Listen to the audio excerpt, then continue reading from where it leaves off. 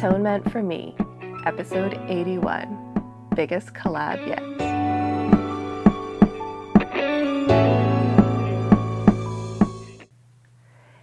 Hey magical misfits, it's Caden Ivy and welcome back to Atonement for Me. It's definitely been a minute.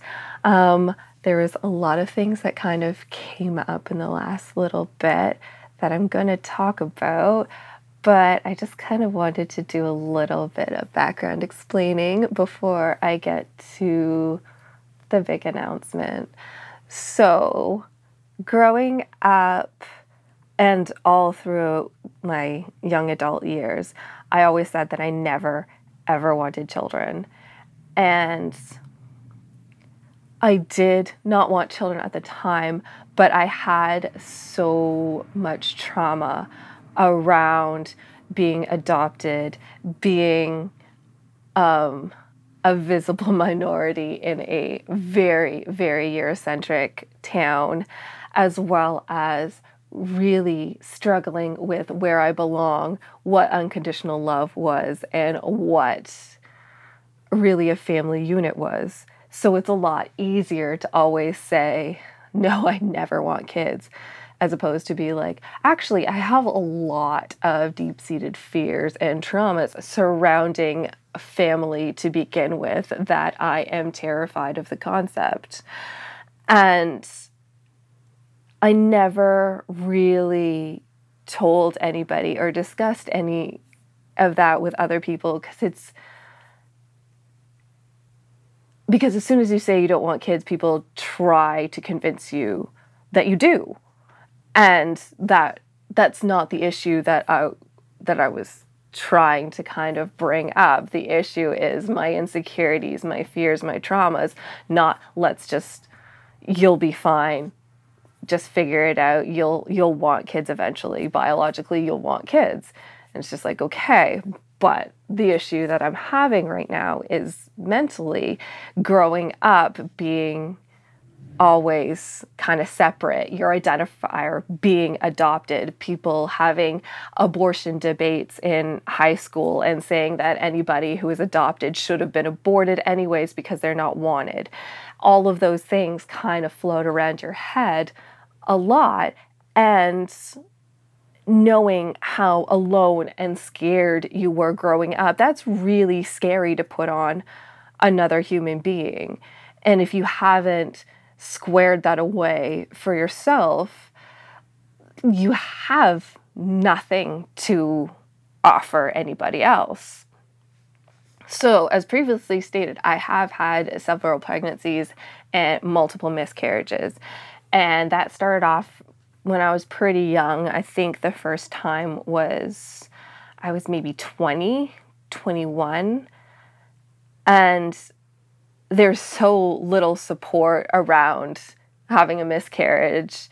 And even there's so little support in when you even bring that up to like friends or family members, because almost every woman that you will bring it up to will have a similar situation.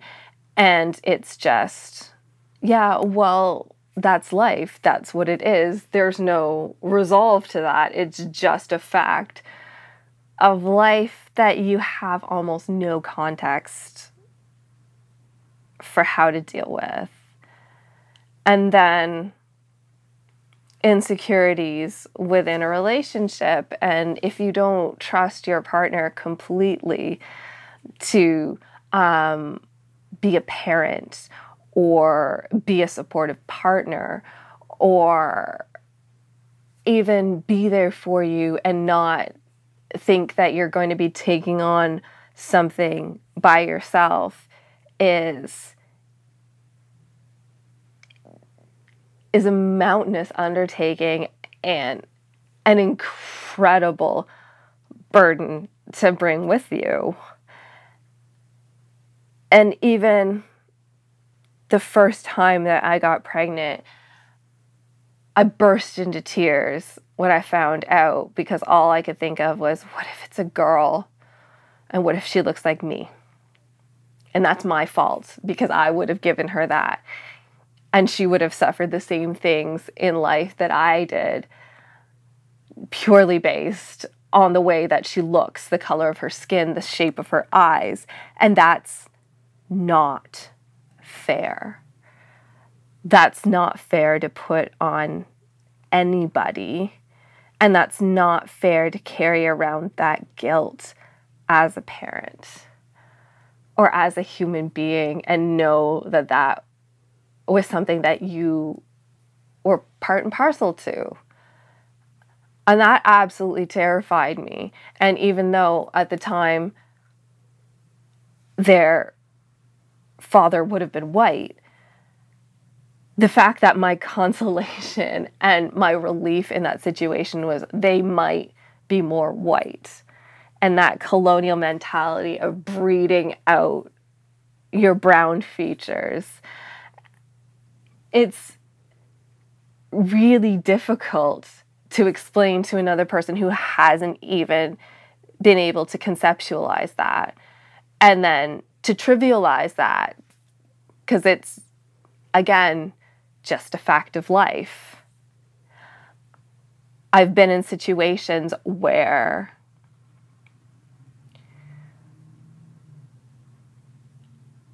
I was specifically told that I was to have a baby or a girl within this time frame, as if that was my only function. And that's also scary, because you have it in your head, well, I guess that's what is expected of me. I guess that's what I'm supposed to do. But then,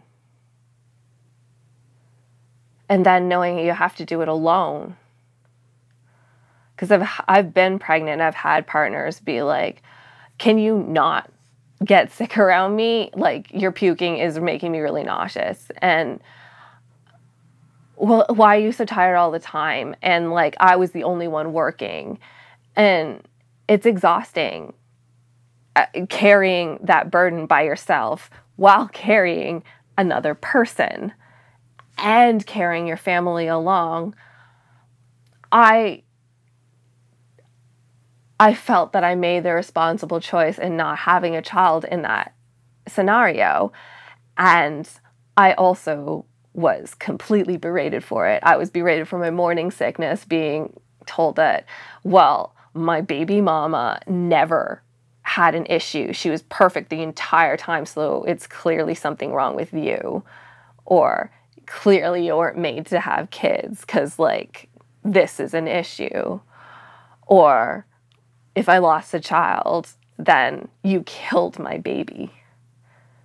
You have no empathy for what I'm going through. You killed my baby. And that's also really difficult to go along with, because you're already struggling with hormones and grief and exhaustion and physical pain, and then to be put on top that you are lesser because of this is ridiculous and scary. It's also really scary to be kind of a brown girl navigating that medical system by herself. And when that happens, your options are get rid of your child. And it is, especially if you're seen as a single brown woman, those are your options. And that's what's expected. And that's never been an issue for any of my friends who are white and who got pregnant. They didn't have to worry about that. They didn't have to worry about their care. And they didn't have the same judgment of being irresponsible put on them. And when you add all that together, you don't want to have to bring that up into the situation of every time somebody asks you when you're going to have a family. You're not going to just word vomit all of what I just said. You're just going to be like, no, I don't want kids. No, I don't. And about 50% of that was the partner that I was with at the time. And I didn't trust them enough to be a parent. And I didn't trust them enough to stay around or be kind or compassionate or supportive. And I knew that in the back of my head. And that really, really drove me to be like, absolutely not. I can barely take care of myself. This is not something that I want. And then being older, I think the only person that I told all of that to was actually Tyler. And I know how much he wanted kids and how much being a father meant to him, that it was actually the first time that I had reconsidered and thought about having a family and being able to have a loving and supported family, and kind of let some of those insecurities kind of drop, because I trusted him, and I trusted him enough to be like, no, I'm trusting you with not only myself, but with another human being. And that's really, really big. And then after Tyler was gone and I met Donald, Donald's entire existence is being a dad and being a father to Malik and Kira, whether they are biologically his or not. It is part of his essence. It's part of his soul. It's just who he is. And that's something that I could trust. And that is something that I could let my guard down around. So I'm actually going to go and get Donald and bring him in for a second so we can make an announcement. So I brought Donald to make our big announcement, because it involves the both of us, since it's pretty much our biggest collab ever. And probably the craziest thing that I will ever make. Definitely most labor intensive thing that I will ever make. But we are having a baby. Little baby. We are having a little baby. We're due I guess on... they all start little. Well, yeah. But we're due Valentine's Day of 2023. And we found out on Father's Day of this year. Because we only do things on days. Yeah, we specifically... Can't just be Tuesday. It specifically has to correlate with holidays. All the major milestones have to correlate with... Well, I mean, my birthday's International Women's Day, so this only makes sense. Yeah, this only makes sense. It only makes sense. Somehow, it just... Because 50% natural. of the relationship has an internationally recognized day as a birthday. Yeah. But It was written. we are super excited. Super excited. And super happy for our little balut. Yes, we've been calling little baby balut. Little balut. It's definitely... It's been a rough one. It's not easy. It is not easy. It's definitely a learning curve for the both of us. Seeing as you... Well, you have kids, but you weren't there for that part of their life and their development. And... Development. Well, it's true. Yeah. And I've only had partial developments of this sort on my end. So it's still a new experience for the both of us. It's going to be a learning curve. Well, yeah. And it's just, he's been so supportive through the whole thing, which makes such a difference to be doing it as like a unit as opposed to the onus completely falling on me for absolutely everything, which can be super, super overwhelming. It's nice to have somebody completely understand that I have baby brain and literally my mind is a sieve, and it will... I have baby brain too. well, arguably, he might have worse baby brain than I do.